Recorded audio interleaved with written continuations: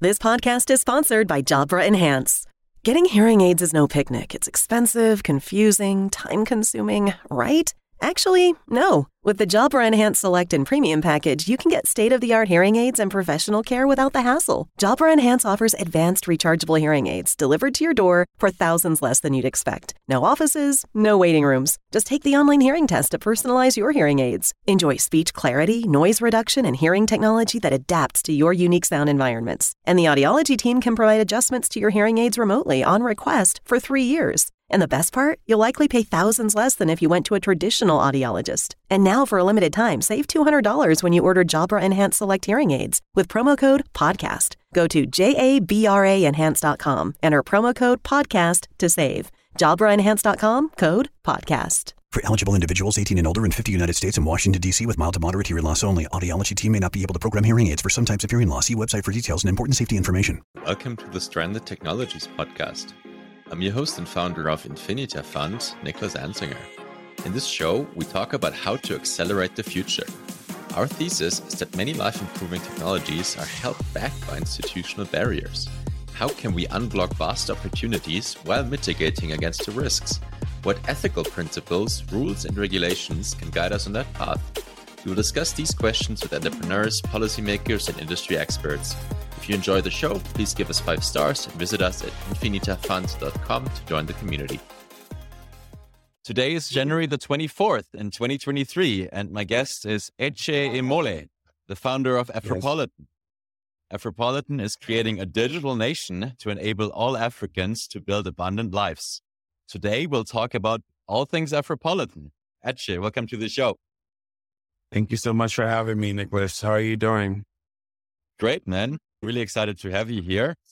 I told my audience about Afropolitan several times. Some of them have been in touch with you. So really excited to have you on the podcast. I love your tagline, by the way. Yeah, I love your tagline, by the way. A digital nation to enable all Africans to build abundant lives. Very succinct. Yeah. Before you introduce us to Afropolitan, can you tell listeners a bit about yourself and your background? What's helpful to understand who you are and why you're doing what you're doing? Yeah, no, definitely, babe. Thank you so much for having me. I was born in Nigeria. I moved to the States when I was 15 with my family. I moved to California, specifically Northern California in the San Francisco Bay Area region. I transitioned and finished up high school over there. Also did my bachelor's, my master's, and also finished up law school, right? And I think my introduction from perspective was, you can imagine being born in Nigeria and I'm moving to the States at 15. I've only ever known like Africa or Nigeria from that standpoint. But when I moved to the US, it was a culture shock because the school I got placed in, I was the only Black kid in my, and that gave me a very unique perspective because a lot of the kids at the time didn't make any separation between whether I was a Nigerian or whether I was an African-American. They just assumed that everything Black I would know, right? And so in order to assimilate, they would always ask me all these questions about everything that had to do with anything African or Black. But I'd only just come from Nigeria. I didn't know any other thing, any other place except my Nigerian perspective. And so it forced me to start researching and going to do research and learn about different cultures. And I think that also helped lay the foundation of how Afropolitan came to be. Because in learning about all these different cultures, I came to appreciate the diversity, the beauty, and really have a deep appreciation for different cultures. And that's been my background. My family on my dad's side, they're lawyers. So I grew up with a large education focused. On my mom's side, they were entrepreneurs. And so that also helped spark entrepreneurship in me. But yeah, that's the background so far. Great. So now what is Afropolitan and how did you get to start Afropolitan? Yeah, I think the best way to understand Afropolitan's journey is to think about it in 3 phases, right? Phase 1 of Afropolitan is an organization I started while in law school in 2016, catering to the African diaspora through events. So think Afrobeats parties, concerts, and festivals. A significant highlight of what we achieved in phase 1 is something called the Year of Return that happened in 2019 in Ghana, where we helped facilitate about 1 million plus people from the diaspora coming to Ghana. It generated about $2 billion worth of economic activity, right? And that was phase 1. Phase 2 then starts in 2020, where We thought we were going to reload it. The demand was pretty high. And then the pandemic hit, right? COVID decimated the entire in real life events industry. And so we pivoted into media, but we did that pivot through a social audio app called Clubhouse. So in Clubhouse, between I and my co-founder, Chica, we built communities on there of about 200,000 people collectively, right? And so we were able to bring together the diaspora in an online perspective. We're able to do things like fund the NSARS police brutality protest in Lagos. We're able to send money for the refugee crisis during the Ethiopian civil war. So we showed a capacity to collective action just by organizing online, right? Phase 3 then starts in 2021 when Balaji Srinivasan, he's the former CTO of Coinbase, he drops this article called How to Start a New Country. And in the article, he advocates for this idea of a network state, which is a highly aligned online community with a capacity for collective action that's able to crowdfund territory around the world and eventually gain diplomatic recognition from pre-existing states. I remember the first time reading the article and I was blown away, but there was a particular quote in the article where he says, because the brand new is unthinkable, we fight over the old. And I remember just thinking to myself, like, this quote encapsulates how I felt about Africa's trajectory in the world, right?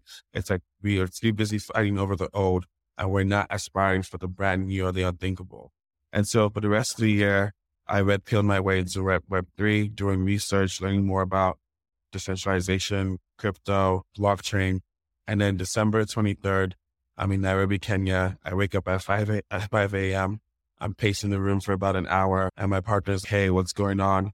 I'm like, look, I know how I would look at someone who's about to tell you what I'm about to tell you, but I think we need to start a new country.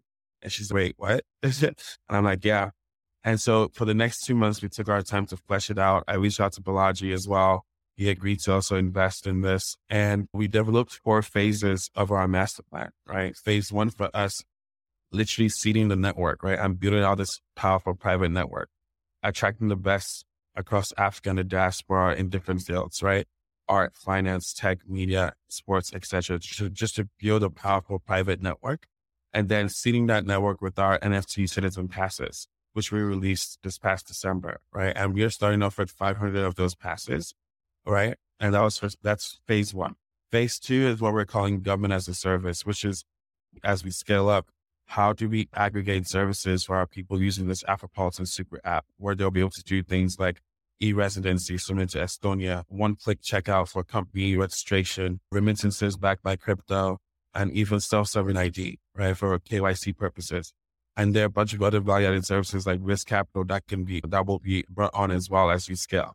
Phase 3 is what we're calling the minimum viable state, right, which is how do we ladder up the credibility needed to be viewed as a country one day. So you have to build up your legitimacy as you go. So today, Afropolitan citizens can get visa and arrival services for Nigeria, Ghana, Kenya, and Tanzania, right?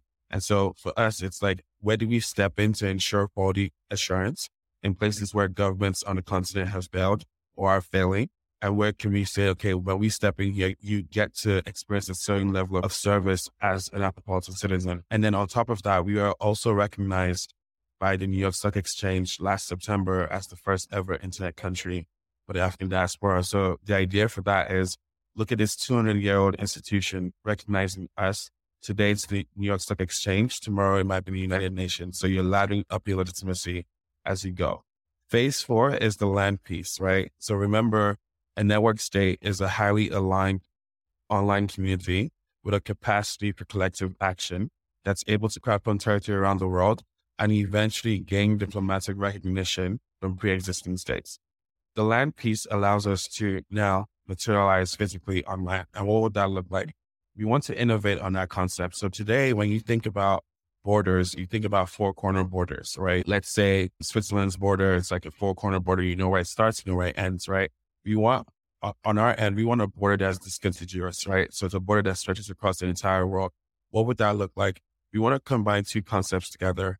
One is an embassy, and the other one is a Chinatown. So take, for example, a Switzerland embassy in Kenya, for example, is a sovereign territory in Kenya, right? In Chinatowns, they have their own banking, their own malls, their own post office. If we can combine those 2 concepts together, what we want is a sovereign Afro town, right? So then let's zoom out to recap.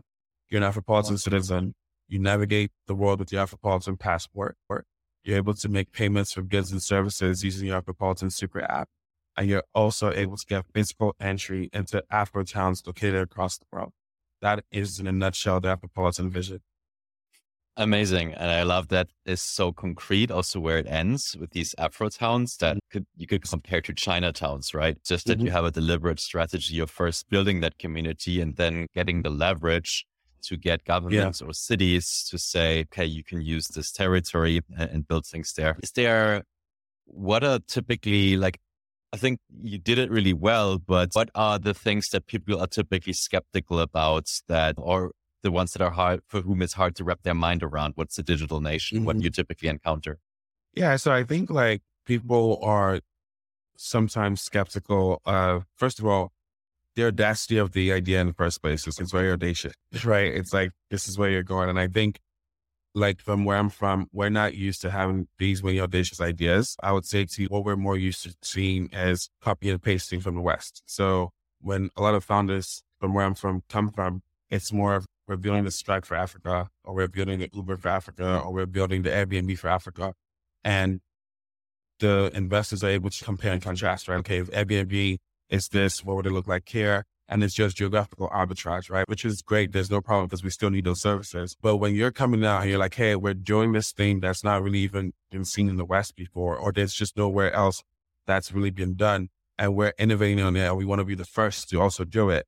It's, why are we the ones leading the charge versus the West? Why doesn't the West do it? And I say to people, the reason we're the ones who are leading it is because it's a particular pain point for us. If I was a Switzerland citizen, and if we were also citizens and I came up and I said, hey, I want to start a new country, everyone would look at me like, why? What's wrong with this one? What is so wrong with this one that we would need to start a new one? But if you say to your average African, hey, would you buy into a new country if your services could be better and everything you suffer now is no longer available there? Most people will choose it in a heartbeat. So it's a particular and acute pain point from the places that we come from, and the nation state experiment in general has failed for us. But in terms of skepticism, again, the first thing we have to also challenge is the mindset, right? There has been a lot of unlearning to relearn, right? So the mindset of being ambitious, being audacious, willing to strive to build, right? We need to encourage a building culture.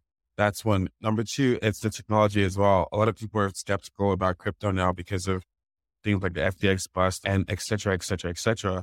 But I keep saying to people, bad people use technology all the time. It doesn't make you stop using technology. When your banks, look at what happens with Wells Fargo. I didn't go pull my money out of a bank because Wells Fargo was moving mad, right?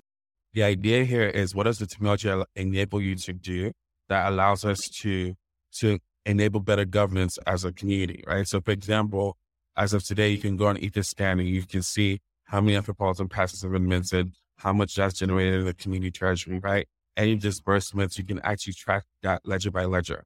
And from an accountability and transparency perspective, that is setting up a model for our network state, right? Versus today, where we don't have any insight into a lot of the nation state budgets. We don't have any insight, even when the funds are disbursed, what actually gets done. No roads get built, no bridges get built, nothing actually gets done. And there's a lot of corruption that gets hidden because no one's really embracing the technology that allows for greater transparency. And so as we educate community members on this, we're saying to them, look, over here, there's a standard that we have to set up a baseline of competence, right? Where you could come here and say hey, these people are builders. They want best for the community, and they're attracting some of the most quality folks from around the world. And I think those are some of the challenges that we've faced as we go. Obviously, technology, infrastructure as well, because for most, crypto is still so nascent, right? I think it's just 3% of adoption in the world. So we're still so early, but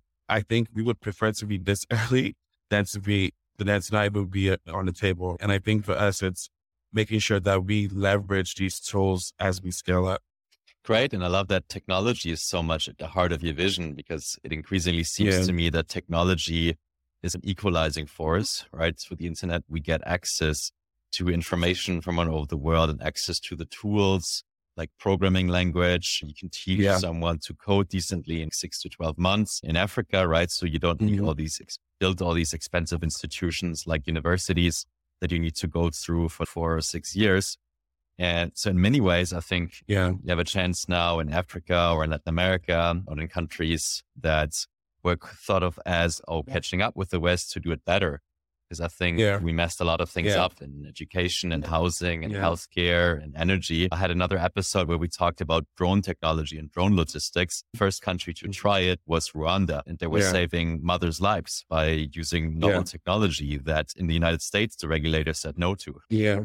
Yeah. I think technology and the internet is the only way we leapfrog. That's just my core belief. It's the only way we can equalize and get to some sort of equity, because if you depend on aid, right, it's not working. If you depend on loans from the IMF or World Bank, it's not working. You need a place to be able to democratize access to opportunities, information, and capital for folks. And the internet allows you to do that, right? It's through the internet we've been able to scale things like our culture, movies, music, right? But then imagine the role DeFi could play, right? Imagine not having to worry about getting loans from the IMF or the World Bank. That might be crippling to your economy, but this time you can get loans from a diaspora organized fund. And so when you start to think through this at scale, you start to figure out, like, if you can organize folks, which the internet allows you to be able to do today, right? Then that collective strength and that collective leverage can then be used to unlock a bunch of value for folks despite the borders, right? Because it's a borderless mechanism as well. Yeah. Another thing that I found very interesting, what you were talking about, was culture, right? So how do you make people believe that they can be the greatest in the world, right? So bringing that mindset, how do you do that? For example, the art that we released for the NFTs, right? I remember when we were initially working this out, I was saying to myself, like, the talent is always distributed across the world, right? But the opportunity is not. I remember initially, like, when I stumbled into the NFT space, I'm looking at a lot of the art and I'm like, I feel like this could be better. This could be so much better. But the people that I know who are quality artists don't have access or don't have distribution. So what would it look like if Afropolitan could serve as that platform where you're bringing the world-class talent just for not the best out of Africa? I'm just saying world-class, like you can put this up against anything. And so we were able to find an artist that was in Nigeria. His name is Ogosa, right? Ogosa is a digital artist, right? And his art spoke for itself. And when people saw it, they're like, oh my God, this looks amazing. This is great. But this is objectively, nobody was saying this looks amazing for Africa or this looks amazing for Nigeria. This was world class. I can put this up against anything and we can have a conversation. And so I think for me, it's once you start to show that you can actually attract the best in class in each different field, right? You now start to showcase that to the world at scale, right? So best in class in tech, best in class in finance, best in class in art, best in class in music. You're just showcasing folks and saying, this is the talent. It's always just the opportunity or distribution, right? And then now your community can help of that talent scale as well. So those are this is the ways that we're thinking. Great. So this by setting a very high benchmark, right? Yeah, always. Like I keep telling folks, it's really about, Nicholas, if you travel across Africa, you just realize like there are no standards. We can go into the history of what has happened, but the fact of the matter is that today we don't have a baseline of competence. And I think for us, it's like Afropolitan wants to signify that. It's look, you come in here, you know what to expect. It's consistent. There's a baseline of competence. The standard does not fall below a level. It can always increase, but it should not fall below a certain level. And I think that's what we're really looking to push with Afropolitan. Yeah, I like that. It reminds me of something that Thomas Sowell said about the tyranny of low expectations and overcoming that. I love that. Yeah. Yeah. Out of curiosity, the founder of Talent City, Aboyeji, is also founding network of charter cities. Did you two influence each other in your thought process? Yeah, so he's also an investor in Afropolitan. In fact, he's been a mentor to me as well. So I would say that we probably approached it from two different angles. He was based in Lagos, Nigeria. I was based in San Francisco. So we connected on the basis of community as well. He came to Afropolitan events in the Bay Area. So the role Talent City could even play for us is the land piece as well. So as they built that, you can think about partnerships like we were talking about Prospera earlier, right? There are places where when you do have these communities already built from a real estate perspective, Afropolitan could plug into them as part of our real estate offerings as we scale. Fantastic. I have him on my podcast too next week. really exciting Awesome. as well. Awesome. Besides Balaji Srinivasan and the network states, were there any other sort of key influences that shaped your life or your idea of Afropolitan? Yeah. I think the framework for it really started with Naval and because you have to get the framework models right in your head. And I think also being multidisciplinary as well. So I'm someone who had a background in entertainment, had a background in tourism, also had a background in politics, I had a background in law, and then I transitioned into fintech. So by the time I came to cook up what Afropolitan could be, my mental models had been shaped by these different fields and being cross-disciplinary in a way, right? When I read Naval's almanac, the almanac of Naval Ravikant, it really broke down a lot of concepts to me in terms of frameworks of what to use, the sort of people you want to attract, especially when our motto is abundant lives, right? Like, why abundant lives in the first place? Because growing up or coming up in the San Francisco Bay Area, I had all these friends who worked in tech, right? But for most of us, we were first generation. Like, this is the first time a lot of us were earning six figures and we're young, like we were in our 20s, right? But the mindset then allowed us to transcend because now you're not moving from scarcity, you're moving from abundance, right?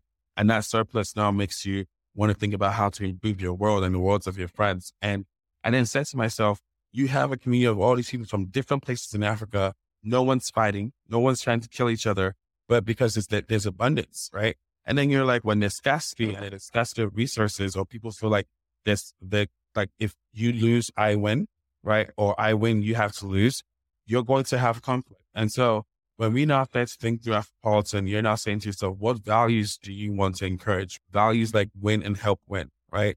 Values like playing long-term games with long-term people, right? Making sure you're thinking about the foundation of what you're doing and making sure you're reinforcing those values as well, which is why the biggest part about joining our Afropolitan community is we also have to have shared values and purpose, right? And the internet enables us to organize around those shared values and purpose, right? So versus a Facebook where it's like an online passive community, if you're coming into this community, you should be known that you're adopting or you've already adopted these shared values and purpose. And this is what we're optimizing for as we go forward. Great. You said you have a background in law. I'm curious, how do you think about setting not only the culture, but also do you think of, or are you implementing any kind of laws into Afropolitan? Yeah, so we have a draft of our constitution already set. I think what the phase that we're in right now is like this year for us is the year of the network. So it's growing the network, but you can imagine a world where the constitution gets ratified by the first 500 citizens of Afropolitan, right? And then obviously before it gets ratified, it has to get reviewed, amendments have to get made, but that process is already in the works.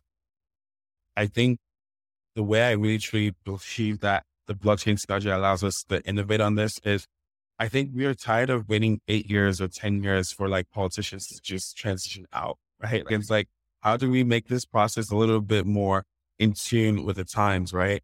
And like even America has dropped the ball, right? Like I remember before I moved to the US, I looked to it as the model for everything. And as I went through the system, I'm like, wow, like this can no longer be the model for the 22nd century. Like we need something better for us at scale. And I think the technology combined with the law precepts are things that we can use. Because I think one of the reasons why I transitioned from law was like, every time I would ask, why are we doing this way? Why not this way? They would say, it's precedent. It's precedent. I'm like, what? Precedents that said like 200-300 years ago or 50 years ago, 50 years ago.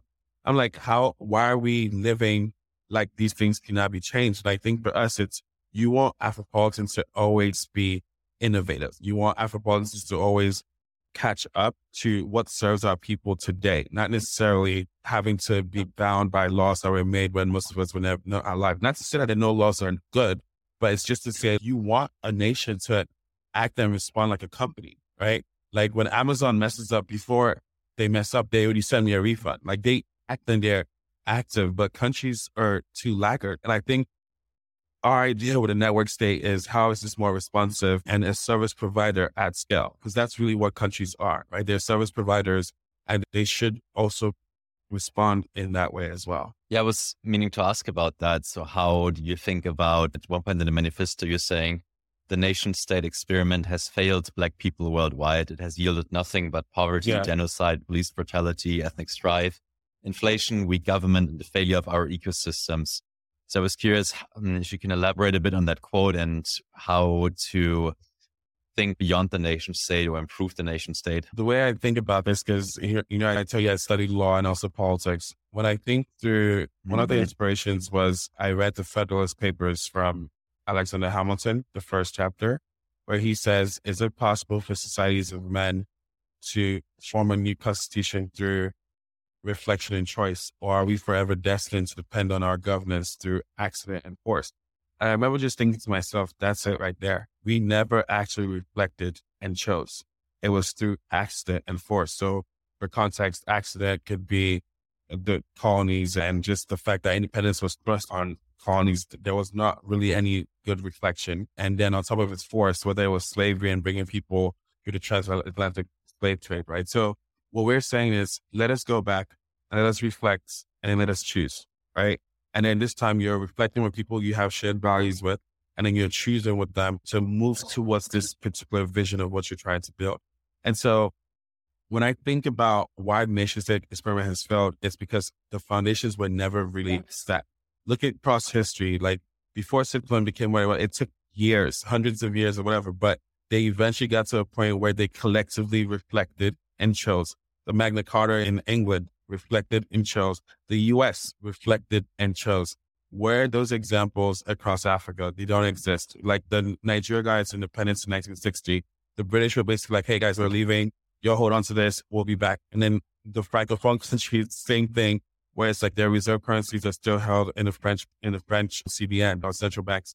And so you're saying to yourself, like, look, the mistakes have been made. Sure. How can we go back? Or how can we actually build with a new foundation? One of the analogies I like to give is picture a house with a weak foundation, right? And we're the owners of this house, and we go into the house, and instead of choosing to fix the foundation, we say, hey, we're going to fix the AC or the fans or paint the walls. And we believe that if we do all those things, the foundation will be strong. That's not how it works, because the house eventually still collapses. What we're saying is, in the African context, we're trying to leap without fixing the foundation. The foundation is one of governance, but the AC could be our fintech sector. The lights could be our agri-tech sector. The walls could be our healthcare sector. Those sectors cannot thrive unless we have great governance. And I think that's the message that we're pushing. So let us start with the right foundation, right? And then those sectors thrive fully, because what ends up happening is these sectors run up against a weak foundation, and a lot of them start to fail as businesses, right? And we've seen so many examples of that across Africa. And even from a venture capital perspective, venture capitalists have poured $5 billion into the African ecosystem, right? They're expecting multiples on those returns. Those returns are not going to be possible if governance does not catch up. Because right now, a lot of startups are battling against the wind. Nicholas, if you ever have a chance to come to Nigeria, you should really come see what startups have to do in order to just be able to run a business. It's ridiculous, right? And I think we're trying to change that with Afropolitan. Yeah, great. That's the topic of many conversations on my podcast, like episode 7, really revelatory to me. So the thinking about the legal foundations, the governance foundations of a society as the software of society. So the analogy that I use often is, imagine you have an MS-DOS operating system and you try to build high performance apps on top. That's not really possible. Yeah. So you want to upgrade to an iOS operating system or something. Yeah. Can you talk more about the kinds of services or problems that you aim to solve with the super app? Like I was reading, for example, about a digital passport. So that sounded interesting. Yeah. So when I think through, like I look at, you and I were talking earlier, I asked myself, where in the world are Africans truly free? And I said to myself, it's on the internet, right? Like it's really on the internet we're being able to serve as an equalizer. So you now start to talk about what services enable us to cut through a lot of the bullshit, right? So let's give examples here. Whether it's how we do cross-border payments. Today, if you want to send money from Nigeria to Ghana, it first has to hit New York, get charged fees, and then gets to Ghana. Why? These rules don't work for us. If you want to send money even back home with Western Union, you get charged outrageous fees. Again, why? These rules don't work for us. And we don't want to keep, and I think the distinction for Afropolitan is, it's not to say that there's no racism in the world. It does exist, but we don't let it stop us from getting stuff done. It's like we accept that there are a lot of systematic things that disenfranchise us as a people, Sure. But we're going to move in spite of it. We're not going to stay and just be like, hey, okay, these are things that are going to make us not live lives. I think the mindset is more of like, how do we then utilize technology that gives us some more control over our lives? We are saying things like, okay, imagine a world in which you go bankless. You're either utilizing stable coins or whatever currency Afropolitan issues out. You're making those payments for goods and services utilizing that. You're not depending on the Federal Reserve in the US or the Federal Reserve in these local governments to do that, especially if it's built for scale, right? Now you're a citizen, you're able to get paid in these deposits directly. You're able to qualify for loans because now you have access to your data. Now Nigerian banks barely issue out any loans, right? It's very, very low. So you're not even having a banking system that's thriving at scale. But then even in the US or in the West, sometimes Africans can't qualify for these loans because, again, due to systematic racism in some of these institutions. So what we're saying is the technology allows us to have a situation where your KYC just utilizing your wallet, right? Or your NFT.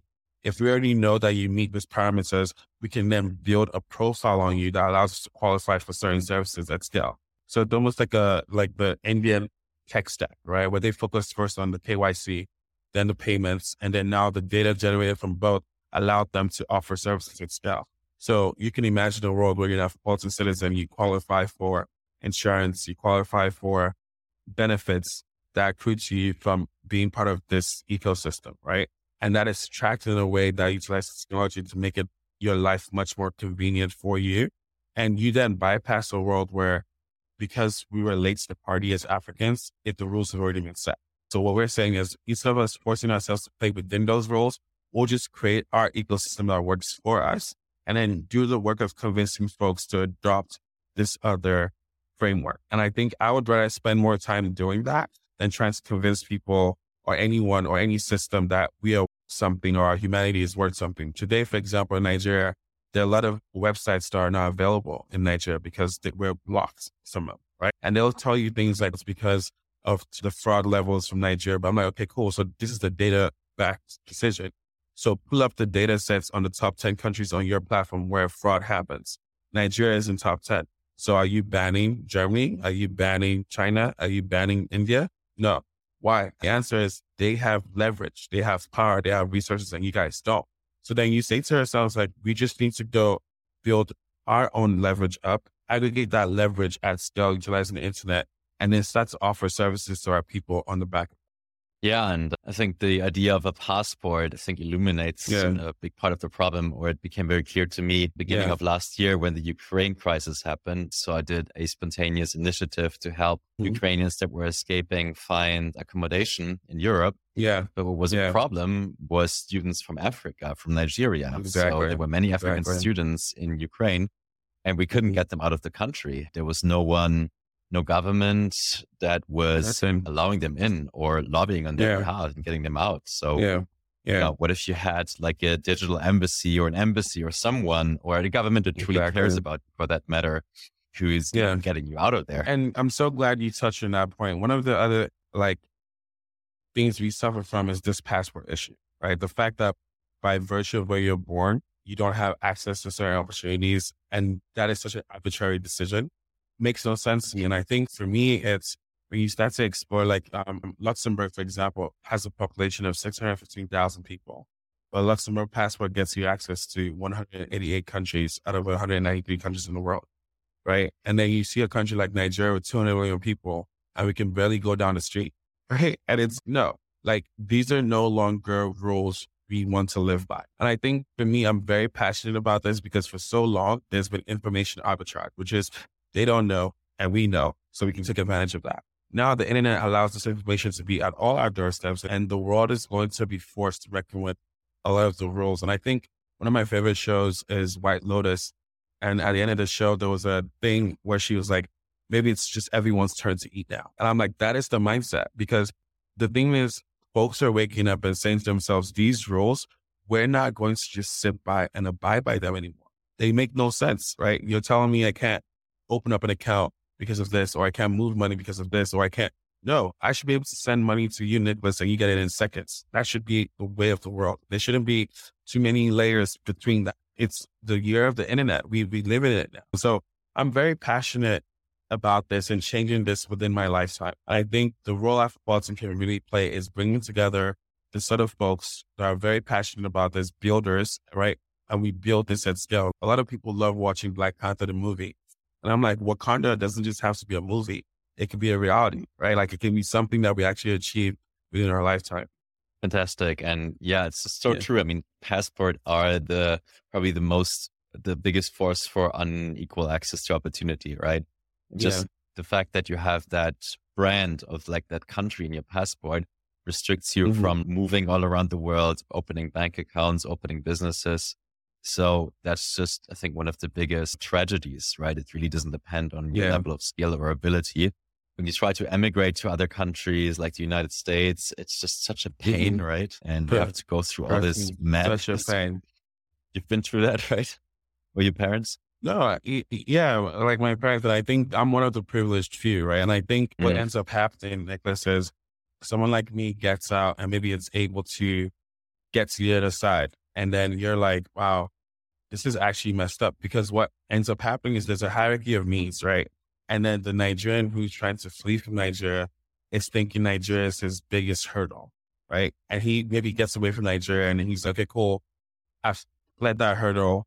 And then now I'm trying to climb the chain in the West or whatever.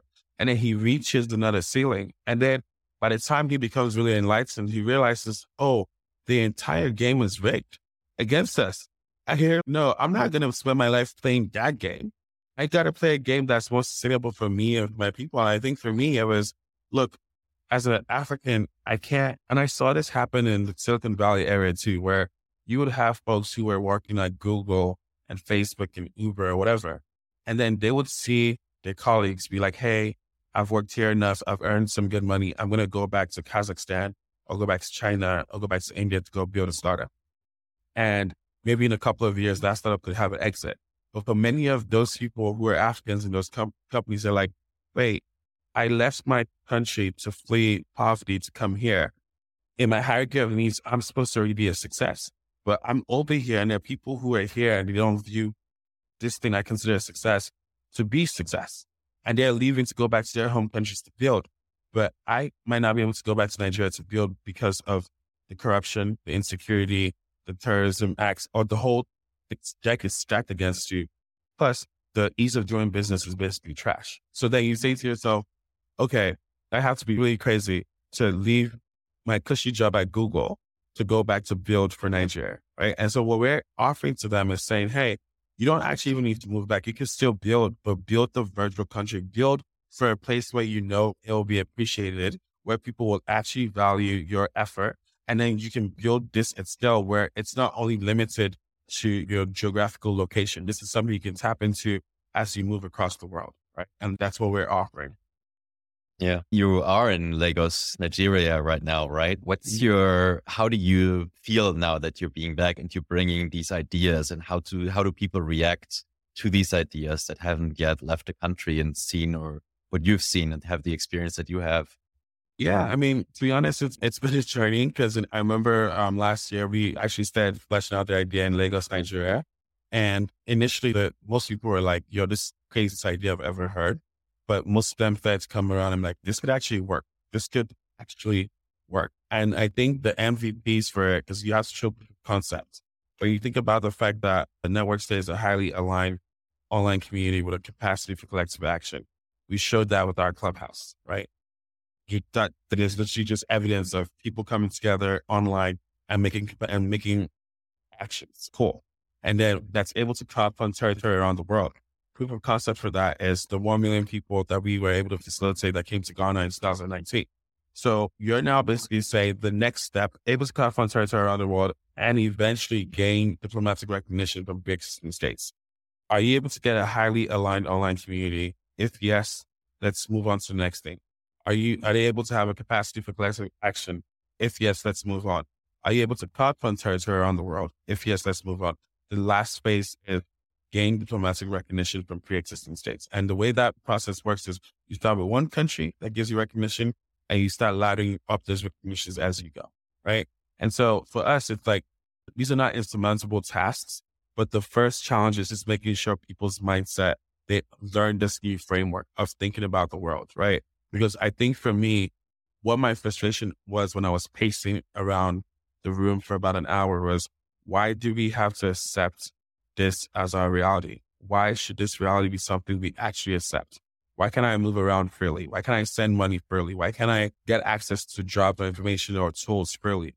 Who made these rules? And why are we accepting them? Why are we not changing them or figuring out a way to stop them, right? And so this doesn't require anyone to march. This doesn't require anyone to protest. This doesn't require anyone to go to war. This only requires you opting out to opt into this digital space. And that's what we're building. And this is borderless as well. Yeah. I'm wondering, because it's kind of my experience, and I haven't been thinking about the world exactly like I do now before sort of doing this podcast, talking to people like you or Tom W. Bell or reading Balaji's book. But once you do, or since I've been in Prospera, but once you do, it just becomes obvious. You kind of see a nation or a country or a community like that and the rules of society almost as this layer, this software, and you see the lines of code that are written. Sometimes they're hundreds of years old. When I talk to people about it, it's just very hard to find nuggets or the pieces of information that makes them see that or make it resonate. Like it's almost like you're talking a foreign language sometimes.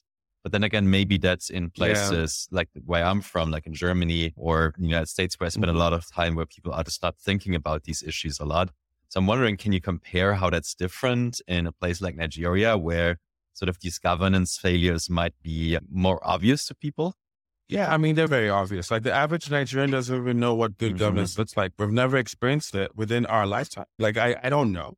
Like, I've never seen it. I had to move to the West to know what to even expect from governance. I'll tell you this story. I remember during COVID or something, I wasn't able to work because of the pandemic, right?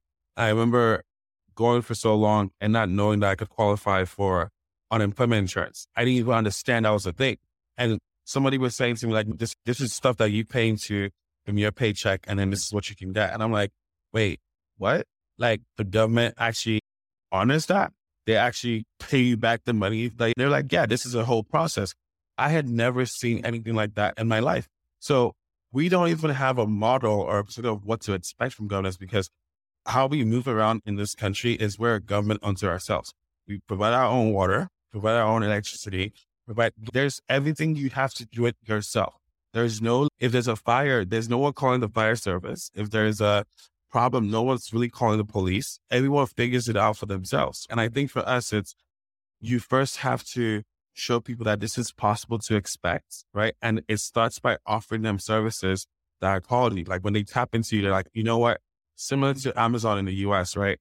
I've come to trust Amazon with so much because they were trustworthy with so little. From the moment I've become an Amazon Prime member, I've seen the quality of the services that they offer. If Amazon tomorrow said, you know what, we could do better than the US government, I would be the first to vote. Like I would be, because they've already shown me the capacity to deliver on services. Whereas when I go to the government-backed services, they're usually not of the same quality. And I think to myself, you have to first set the expectations for people to aspire to. And this is why it requires unlearning to relearn. And I think for us, our messaging has to first get awareness out there, start delivering on certain services for people, let people be able to get things like job opportunities, get things like funding through the network, or get things like just access to information. And then they start to see the other things accrue over time. Fantastic. Actually, you're on such an epic and fantastic mission. And I'm pretty sure there's a lot that you need to build this. So for the ones in the audience that are thinking, Eche, how can I help you?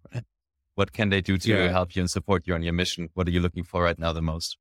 Honestly, I would say we're looking to attract builders. We need more builders. Like you can't ever have too many. So I would say if you can visit Afropolitan.io, please apply to be a member and then mint the Citizen Pass, because you could still, I think we have about 90 spots left in the Citizen Passes. And honestly, we're moving the community, the founding citizens, to Geneva, which is a community app, and we will start unlocking a lot of this value at scale. So, yes. Fantastic. Anything else you want to shout out to the audience, give them on the way, something that they can read about you or your work or where to reach you? Yeah, so I'm on Twitter at Eche. So it's ECHECRATES. We also have 2 community events coming up. We have one this Friday in Nairobi, Friday, January 27th, available on our website. We also have a networking mixer next week Wednesday for founders in Lagos, also available on our website, but also really try and attend an Afropolitan event in your city. We're going to be unlocking a lot of those events in different cities across the world. But to learn more, just visit our website, afropolitan.io. Fantastic. And just to remind everyone, because it's so succinct, Afropolitan is creating a digital nation to enable all Africans to build abundant lives. I just love the sort of abundance of it and the big vision and mission behind it. So thanks so much, Eche, for coming on the show and sharing this vision with my audience. Many of us, including myself, will and want to support you. I'm an Afropolitan citizen number 93, by the way, and I'm very proud of holding the NFT in my wallet. So for anyone in the audience, please join us on that mission. Join Eche, join Afropolitan on that mission. So thanks so much for coming on the show. Thank you so much, Nicholas. I am deeply grateful.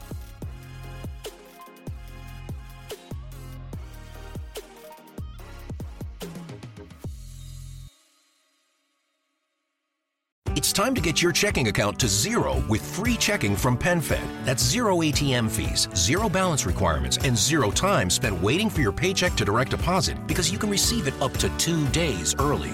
Open your account with just $25 and see how big zero can be. Apply online today at PenFed.org/free checking. Early direct deposit eligibility may vary between pay periods and timing of payers' funding. To receive any advertised product, you must become a member of PenFed, insured by NCUA.